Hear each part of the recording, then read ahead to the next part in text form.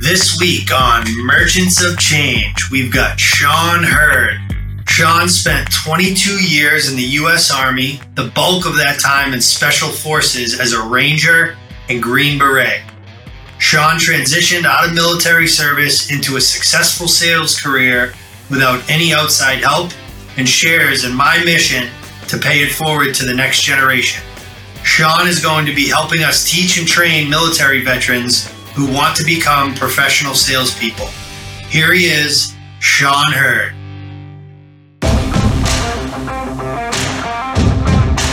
I'm J.R. Butler, co-founder of the Shift Group, and you're listening to Merchants of Change. This is a podcast about transferring the skills and behaviors we acquire as athletes into being a professional technology salesperson. Each week, we'll introduce you to a top performer who will help us understand how they became professional merchants of change.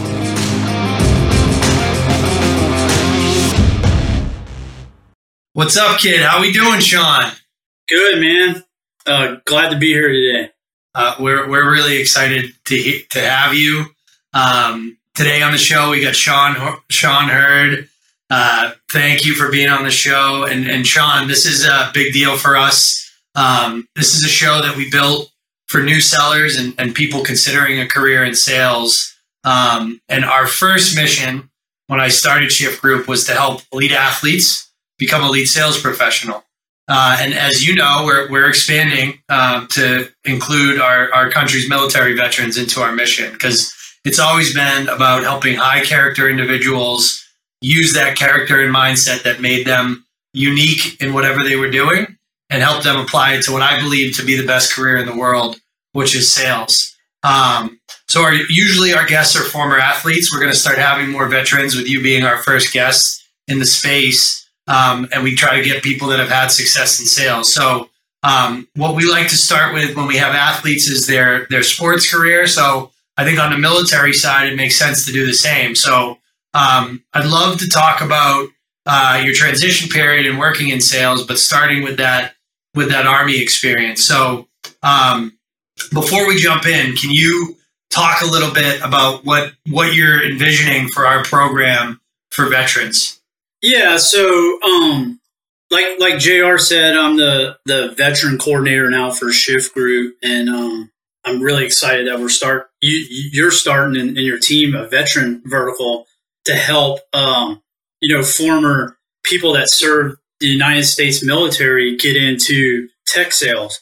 And the reason why it hits really close home to me is because I did that about 2.5 years ago, completely on my own with zero help.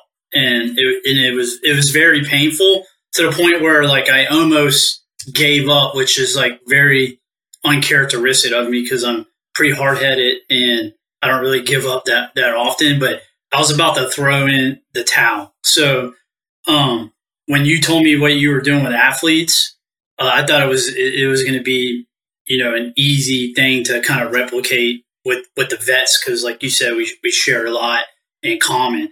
And if you look at some of the real high performing veterans in the military, I don't know if I ever told you this or not, a lot of them have a strong athletic background prior to joining the military.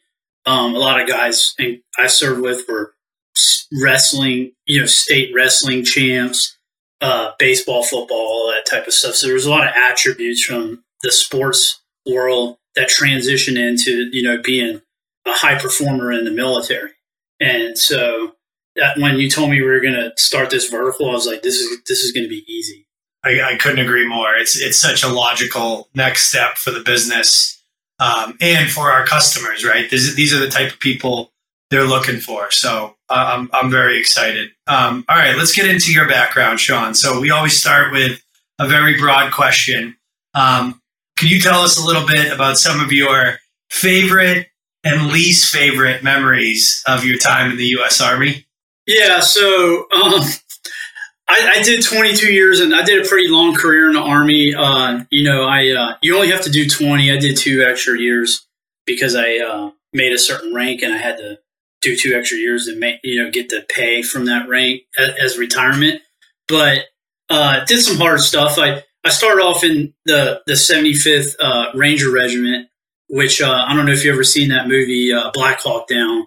It's this like a elite infantry unit. It's the Army's elite infantry unit, and so that was what kind of laid the foundation for my success in the military, because it's a super very hard unit to be a new person in, kind of like being an SDR in sales, but on steroids. It's like very hard. So I made it through that. After that first like 3-4 years in Ranger Battalion, there was nothing in the military that I couldn't do, because it was just a super challenging time. And I see you talk about it all the time in your content about making it through that first year of sales. So I had this similar experience there, being a new guy in an elite infantry unit. And they really do everything they can to test you and get you to either prove that, you're worthy of being there, or, they try to get you out of there, because the end game is like going to combat, and they don't want people they can't trust on the battlefield. So, I think we all look back at like adversity that we get through fondly, but at the time it's really hard. Would you say that like that first experience is kind of both your least favorite as well as your favorite time when you look back at your whole 22-year career? Yeah, because like it's the same as you probably in your hockey career. The worst times make the best stories, and when you get with all your really close friends, you talk about the hardest times, and those are the ones that you remember and you really actually enjoy later on in life. So yeah, I think it's similar to kind of what you talk about all the time. When you look back at your time in the Army and some of your like favorite teammates that you worked with, what like traits and characteristics come to mind for those top favorite teammates you've had? So for me, it was always I really like teammates that can push through adversity, and the ones that do that seem to the ones that really have that under control are the ones that can help other people that are struggling to push through adversity, because you get put in some pretty tough situations in the military, especially in special operations, and the ones that have shines are the ones that easily make it through adversity, and they pull people along with them. Does that make sense? Because like nobody's perfect, and everybody has like a bad day or a moment where they don't think they can do something, and the guys that are able to not only be good themselves but pull people along are the ones that I really looked up to throughout my career. Absolutely, yeah, and same goes in corporate America, and I think in sports, those leaders that don't need a title to be considered leaders, really. Speaking of leadership, like what do you think your leadership from your special forces days, like how would they describe Sean Hurd? I think like, and I talk about this a lot, you grow in the military, it's a long career. And if you stay the whole time, you kind of grow through what we call the 3 phases of leadership, which is tactical, organizational, and strategic. So like tactical is like, you're down in doing the basic tasks, leading at the bottom, not the bottom, but the core level of what your organizational is doing. And that's the easy days, right? That's just like being at the right place, right time, right uniform, executing the basics at a high level. And then you move on to what we call organizational leadership I think that's the most important leadership in the military, because an organizational leader, number one, he has to be able to take the strategic leadership guidance, get it, think about it, and then somehow try to translate that down to the tactical level. And then he has to take what the tactical level is feedback, and get it from them, like think about it, and then translate it back up to the strategic level thinkers. So you're kind of like a middleman, constantly moving information from the top down and and from the bottom back up, right? So and then that's the most important part. I think in a sales organization, it'd be like director of sales or something like that. He's in the middle of the SDRs and AEs and the VP or the CRO. And then at the very end of my career, I just barely touched it, but I started getting into strategic levels where you're talking about like national mission objectives and stuff like that. And that's where kind of like you're away from the tactics and you're just more, thinking and strategizing and stuff like that. So I would say like the favorite part of my career was that organizational thing. And I think what they would say about me when I was in that I that's where I think I learned to look through the lens of the person that I'm leading, because when I was at like the tactical level, I didn't really care about any of that stuff. It was all about getting the job done. And then so I learned empathy at the organizational, and I didn't really learn it until like I would say 16 years in. I didn't really kind of learn empathy, and so I'd say at that level, that's where I kind of grew as a leader the most. So you think when you were at that organizational level of leadership, the people who were underneath you would describe you as empathetic? For the ones that got to know you later? No, not at first. It was a learning curve for me because like, I ended my career, not ended, but a couple years before I ended my career, I was a senior enlisted advisor for a 600-person task force that was spread across 4 countries. And you got to think about how diverse that population is, and all the issues I had. I couldn't just like solve it with like one method or one way. I had to like kind of look through the lens of every scenario. And I think that like, and we'll get into this later, but I think that's what kind of made me a great salesman, like right off the bat. Yeah. I mean, empathy is probably one of the most important characteristics you can have as a salesperson, is living in your customer's shoes. You use the word, and I talk about it too. It's different, but it's similar, about the transition being painful, right? And yeah, for those that have never served, it's hard to relate. But like, so talking to the business leaders that we work with in the private sector, how can those folks make that transition less painful for our veterans, in your opinion? So I think the major thing that prevents an organization from actually achieving, a lot of them have veteran initiatives, is this educating it's mostly their HR and hiring managers on a veteran's not going to meet the requirements that you put out in your job description. This is not going to happen. So if you go to an interview, for example, and they're like, "Hey, describe a time you did X, Y, and Z," and I'm like, I never did that. Like it. Like, why am I sitting here and you're asking me a question about something that I never did? And then it would get frustrating, right? And then because they wouldn't change their playbook for a veteran who literally came from a different career, and they're changing careers, and they're giving you a chance, I think, because they have initiative to take the interview, but they just don't have the education to take in the information that you're telling them. Yeah, it's one thing to have a named initiative, so you can put it on your website, post about it on LinkedIn. But if you're not going to do the right thing to actually capture that talent, then it's a waste of everybody's time, and you're just kind of virtue signaling a little bit. Yeah, exactly. Because like, you can't ask a veteran how many times he's hit quota.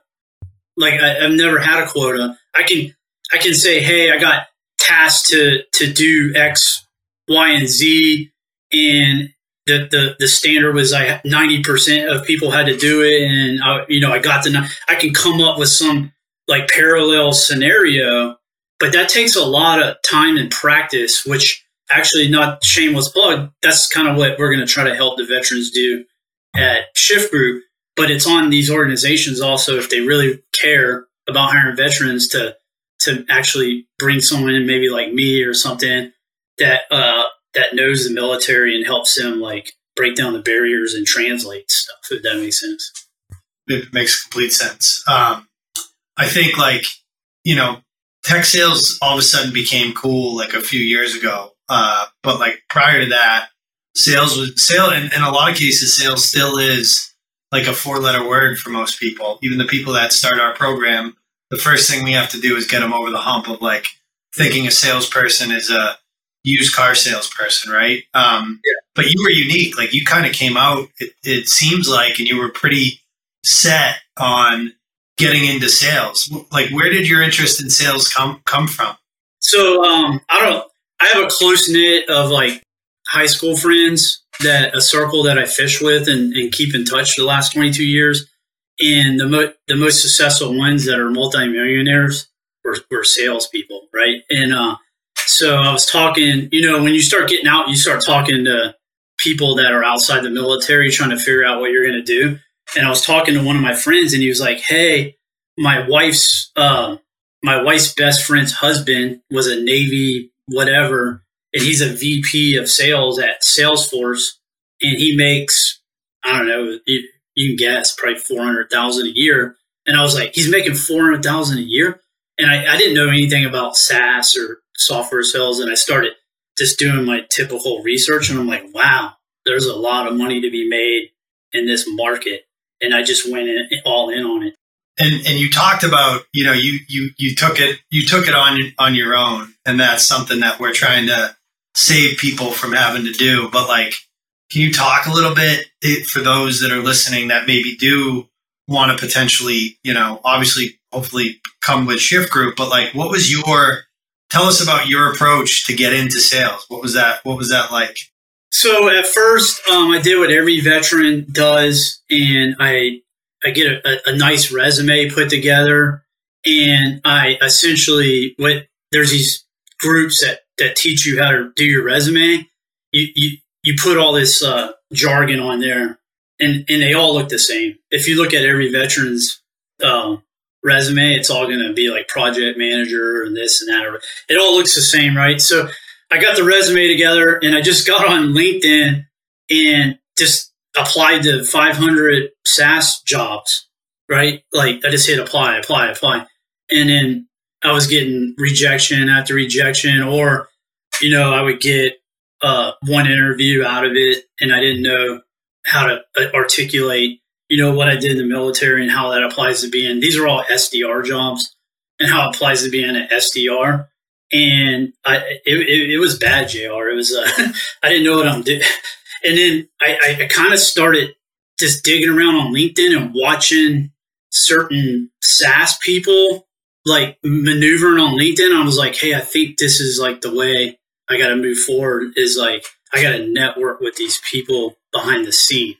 And then once I started networking them behind the scenes, it all started kind of coming together, if that makes sense.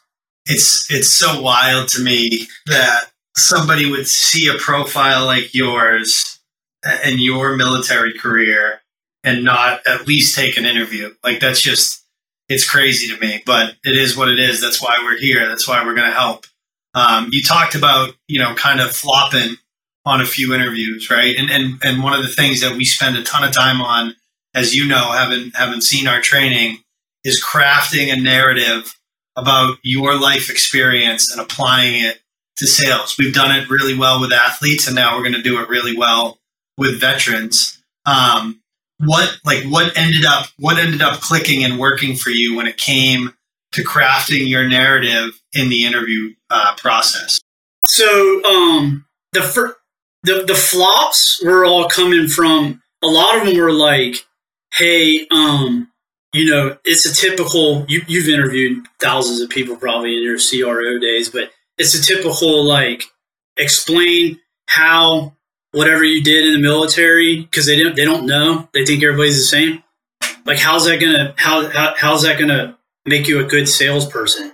And it was hard for me to put two and two together because I didn't know what a good salesperson was. Like, I had no idea. Nobody told me what a good SaaS salesperson is.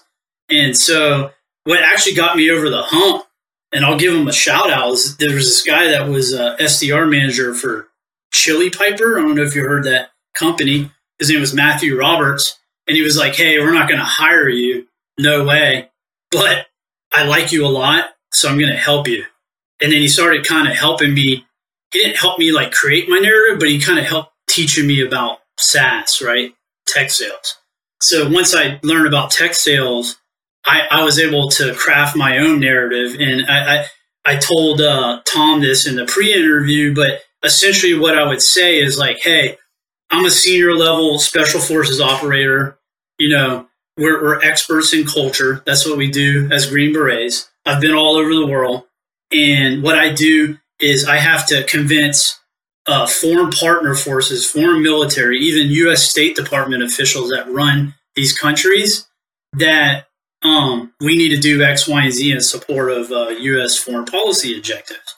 And sometimes like X, Y, and Z was dangerous. It would put, you know, these people's lives in danger. It put their family in danger. And for like the State Department specifically, it could risk the ambassador's job or his or her reputation. You know, if we did something wrong or, you know, that you're messed up or something like that.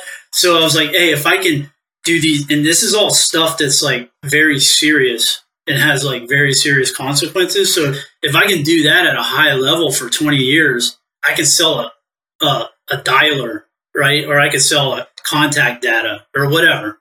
And then people are like, oh, wow, that's crazy, you know, and then so I started kind of narrowing down on that kind of stuff. And I started getting farther into interviews.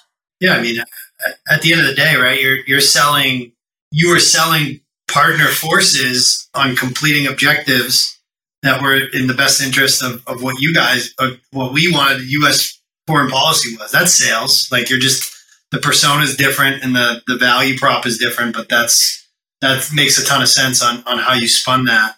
Yeah. I got to assume. And I know you and I have talked about this, so I know you feel the same way, but there's obviously some preconceived notions when someone sees veteran that they're assuming, like hiring managers or talent acquisition people. How do you think these companies are traditionally viewing veterans when it comes to hiring? I think they view them through the war movie that they watched, right? So the Saving Private Ryans and, you know, the Black Hawk Downs and all that. And, you know, I am kind of the people that you see in the war movie, but you got to understand, like, there's like 200 just in the Army alone, and don't quote me on this and Google it, but I think there's like over 220 occupations that you can do in the military, right? You can do anything from being a cook, flying drones, fixing computers, satellite communications, special forces, infantry, fixing vehicles, fixing aircraft, you know, name it. It's like, it's a broad spectrum of careers. And then each one of those careers has different types of personalities, right? If you're going to go into the infantry, you know, you're going to have super A-type direct personalities. And if you're going to be a cyber warrior, you know, you're probably going to be an introvert, quiet type thinker person, right? And I'm not saying that's the standard across that job, but what I'm saying is people think that, in my opinion, that we're very direct. We don't get along with people that aren't in the military. We're very confrontational.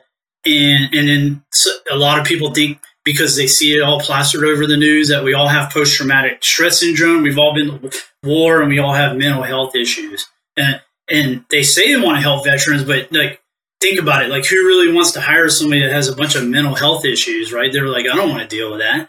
But that's not the case. Like, not everybody has PTSD, and if you do, most people like me have it under control, and you would never even know about it, right? So that's the kind of perception I think that's out there. I may be wrong, but that's kind of what I was running into. And plus, like, another thing is when we're like, you can get younger people that do like shorter tours and get out, but someone like me gets out and I'm 40, and then you got to run up against the whole age thing. And I'm like, man, I'll run. You know, when I was an SDR at a certain company with 60 people, I was running circles around 22-year-olds, like no problem. So like, I think there's like an age thing too, because, you know, we spent 22 years in a career. We've always dealt with that, even before we went into the veteran space, with the folks that we work with that play 10 to 15 years of professional sports. And they're like, yeah, like they're a little older for us. And it's like, what is wrong with you? Like, this person is dead motivated. They got kids at home. Like, they're going to do whatever it takes to be successful because of their age. And they bring to bear all this like real life maturity and life experience. So such a short-sighted view, but some people. Yeah, but if a CRO is watching this, like most of the ejections I would get as an SDR, because we're working in a remote environment, we're like, hey, my kids, I'm driving this, that, or whatever. I've dealt with all that. So like I can easily talk to someone about, oh, I got kids too, man, or whatever. I got a lot of life experience, and I've been around the world. And 22-year-old, nothing against them, I love them, but they just don't have that life experience. So how are you supposed to talk to 40-year-old CROs when you're 22? I mean, it happens. There's some good people that do it, but I'm saying I think it gave me a leg up, to be honest with you. I agree, and definitely for those listening, that those preconceived notions about PTSD and all the things that you talked about, that we got to drop that shit. It's not true. And to your point, there's so much opportunity in our armed services that people are doing that is unique and such great life experience. You mentioned cooks. My grandfather was a cook in the Korean War, but he still brought home like a lot of experience and he was a sales guy. He sold in the food and beverage space very, very successfully for 40 years. And he told me all the time when I was little that what he learned serving in the military made him a great salesperson. So I've seen it firsthand. We ask everybody this question, Sean. I'm actually really excited to get your take. I think it's going to mean a lot to the veterans that go through our program. As you know, we don't sign exclusive agreements with our hiring partners. So usually somebody comes through the program, they're interviewing at multiple spots. They're usually getting multiple offers. You just went through this fairly recently. How are you going to coach? How would you coach a veteran in terms of like how they're going to select their company, right? We don't like to hear, well, this company's 5K base higher, so I'm going to go there. Like, those are stupid. What are the things that you're looking for when you're helping somebody make a selection that you think are important, specifically in their first company they go work for? So I wish I could Google this real quick, but I'm not going to because I don't want to mess up the video. But I think it's like 90% of veterans quit their first role within their first year. If it's not 90, it's high, right? It's unusually high compared to like a college grad. And the number one reason why they quit, well, there's two reasons. Number one, they don't align with the mission of the company that they go work for. And number two, they don't like the leadership structure that's in place. And a lot of times it's poor leadership, right? So I think that's the two, that stuff you need to be looking for. You need to do something that you're excited about, right? Because, for me, for example, I was traveling the world. I was busy all the time, seeing all this crazy stuff. And if I get into something that I'm not passionate about, I'm going to get bored really quickly, right? And then when you get bored, that's when bad stuff starts to happen, right? You start getting negative and stuff. And number two is like, I would say your first line supervisor, like whoever you're going to be working for, you got to really like and identify with. And it doesn't have to be someone older than you. Like I had a SDR manager that was like way younger than me, but we got along great. So I think that's the two pieces of advice I would give to somebody is like, you got to like what you're doing. And number two, you got to like your first line supervisor, because if not, we've seen a lot of leadership, man. I've seen a lot of leadership. And one thing I can't put up with is like this bad leadership. I can't stick around. I don't need to. So that's kind of the two things.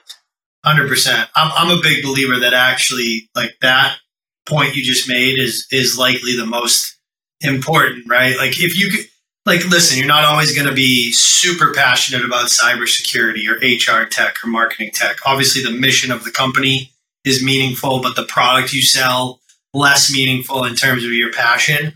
But being around a leader that you think you can learn from, that you think cares about your success, that is going to give you the foundation so you can go and grow in those first 12 to 24 months. And then you can go and take that learning, take that foundation and go on to something that, like you did, that you can make a lot of money at, be successful and super important.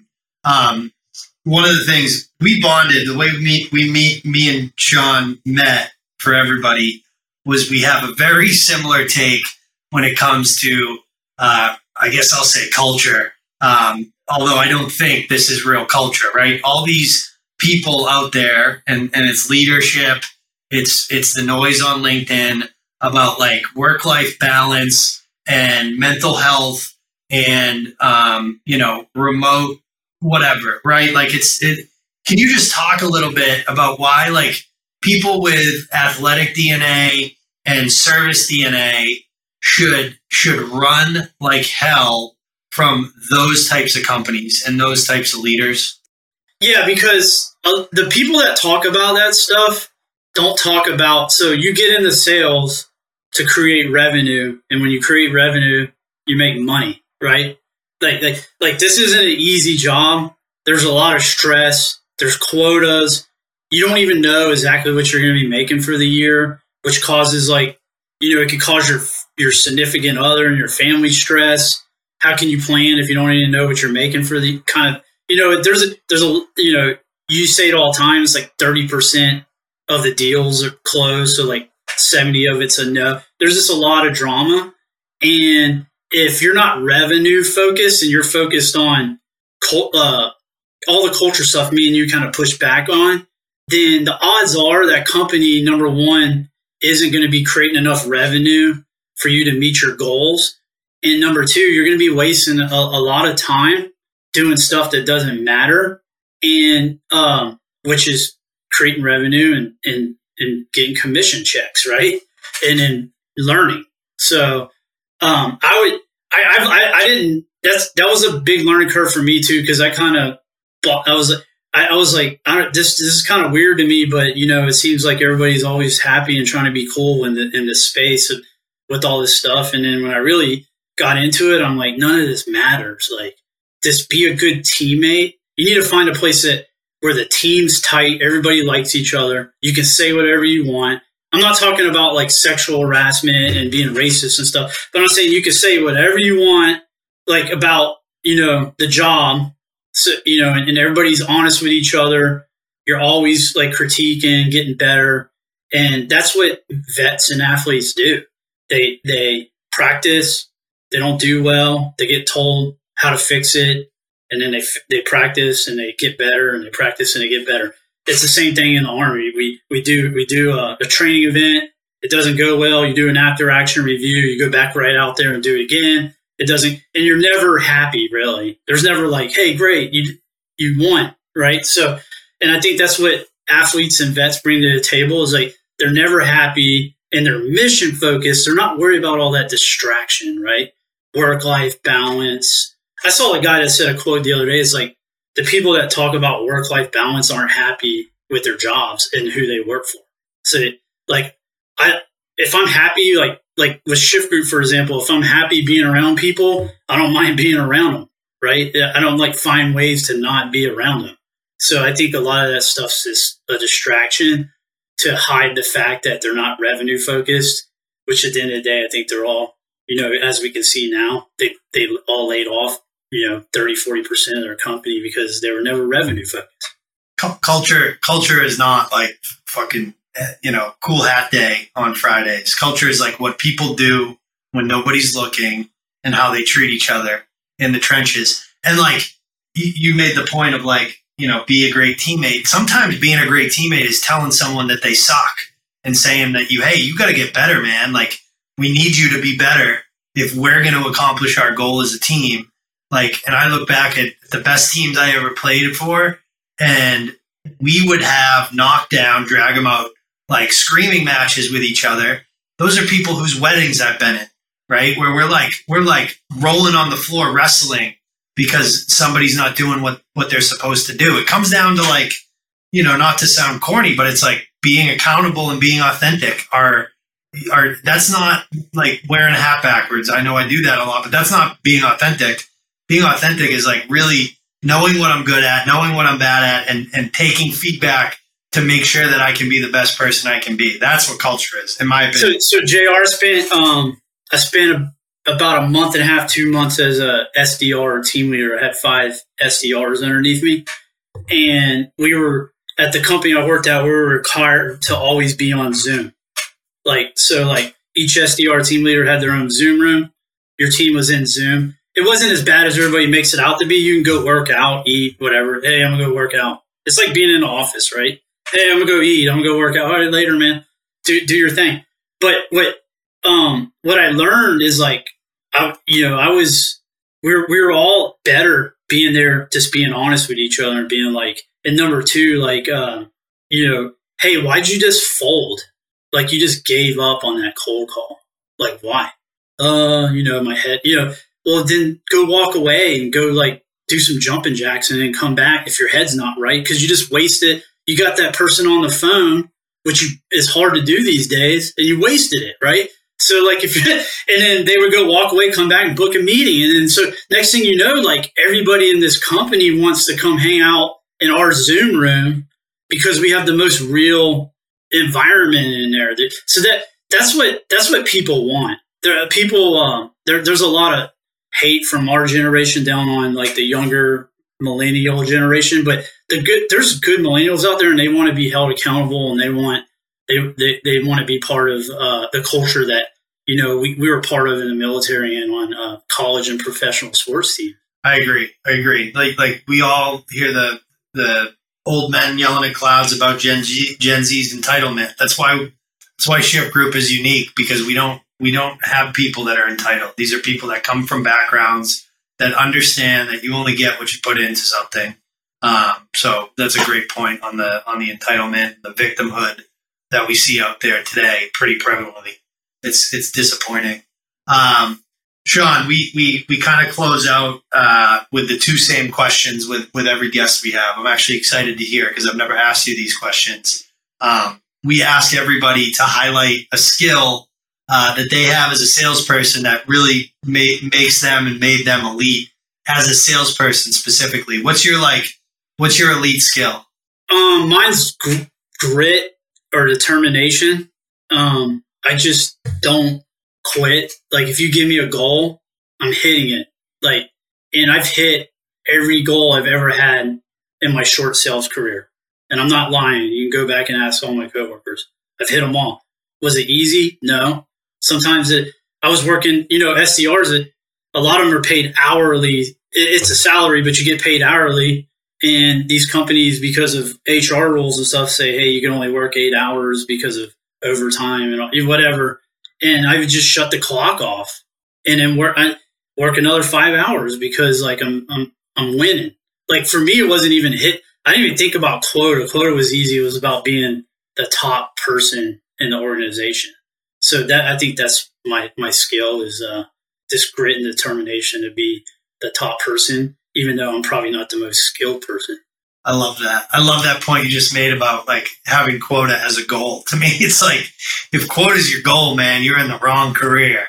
My second company I ever worked with, it was really the first company I ever interviewed for because I kind of just got my first job. I did all the negotiation for my salary, my variable comp, and I kind of was about to sign. And the CEO asked me, he's like, "Don't you want to know what your quota is going to be?" And I'm like, "No, it doesn't fucking matter. I'm assuming it's the same as everybody else's. And if that's the case, I'm going to blow it out. I don't care what the number is. That's not why I'm here." But that's a good point, JR. Is if there's one person in that organization that's hitting that number, then it's hittable. So it doesn't matter, right? Here's another fun fact, and hopefully I can use this to motivate people. Is you see a lot of influencers in the tech sales space talk about having to learn and be slow and take your time and all that stuff.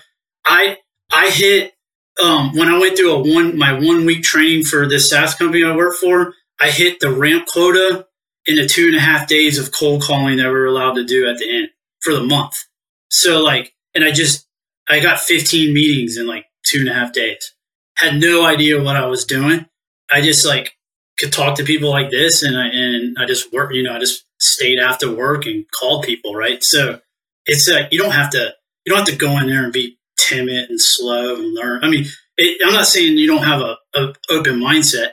Like I always tell people, find the best person in your organization and follow them around with a leash and copy what they're doing. It really shortens your learning curve, because like, especially in that environment, because every environment's different. So in that environment, that top person is doing what they need to do to be the top person. So just copy them essentially. But what I don't like is all these people that go in these organizations. It takes them like 6 months to like just hit quota. I'm like, that's why these companies can't make money.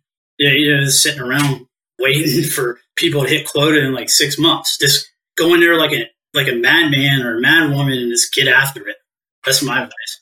Yeah, I want to get what you just said tattooed on like my chest. If one person hits quota, the quota's hittable, because all I see are these posts of like, well, this organization, only 24% of people hit quota and it's the executive's fault. It's like, no, it's not.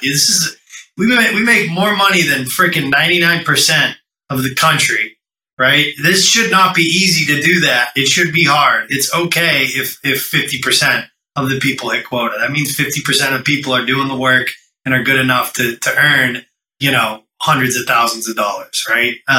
Love it, dude. Love it. We had a top AE at one company I worked at who started as an SDR, and he was like, JR, he was killing it, man. And all the rest of the AEs were like, well, he gets all the renewals and he gets this and you've heard it, right? And I'm like, yeah, but he earned all that. That's his journey and his game. Like, he started off where you did as an SDR, and he didn't have like anybody that gave him that stuff. He went out and got it. So, the organizations that are like that, back to your question a couple questions ago. You don't want to be part of organizations that are like trying to fix the territories and all this other stuff to make everything equal. That's not why we get into sales. No, 100%. I don't know what the parallel here is to military service, but as you know, Sean, my father is a 45-year-long, Hall of Fame hockey coach, and he used to preach to us growing up, like, it's like Abe Lincoln's old quote: if you're gonna be something, be a good one, right? And the idea was like, he talked about professionalism. He said a lot of people play hockey, but there's not a lot of hockey players, and I believe that sales is a profession, and you need to carry yourself like a professional. So when I meet somebody who's really good at what they do, I call them a pro. I'm like, hey, this guy, this girl, this is a pro. So I'd love to hear, like, last question from your perspective. What does being a pro in sales, what does that mean to you? So I think the best salespeople that I've met have created, through trial and error, they've created a process.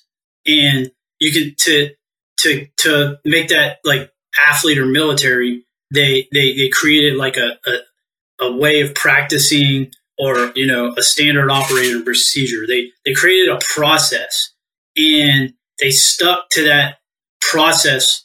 Like it's just they're very disciplined.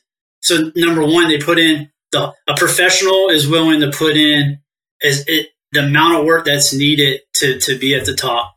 And number two, they just don't do things willy-nilly. It's all for a purpose. So they try something, it works, they double down on it until it doesn't work, and then they find something new. They're not out there just willy-nilly just doing things with no purpose. Everything has a purpose. So a pro salesperson is someone that has a process. They're always refining that process, and they're sticking to that process. And what me and you always talk about is they're willing to do whatever it takes to be at the top of their organization. I love it. An amateur does something till they get it right. A professional does something till they can't get it wrong. Love it. Sean, this is awesome. Going to be required listening. Thank you so much for joining. Thank you for joining our team. We're so grateful and fortunate to have you. And so are the veterans that get to go through our program. Really appreciate it, buddy. Yeah, man, it was fun being here. Thank you. This wraps up this episode of Merchants of Change. If you enjoyed this episode, the most meaningful way to say thanks is to submit a review wherever you listen to podcasts. If you're interested in working with us, please come find us at www.shiftgroup.io.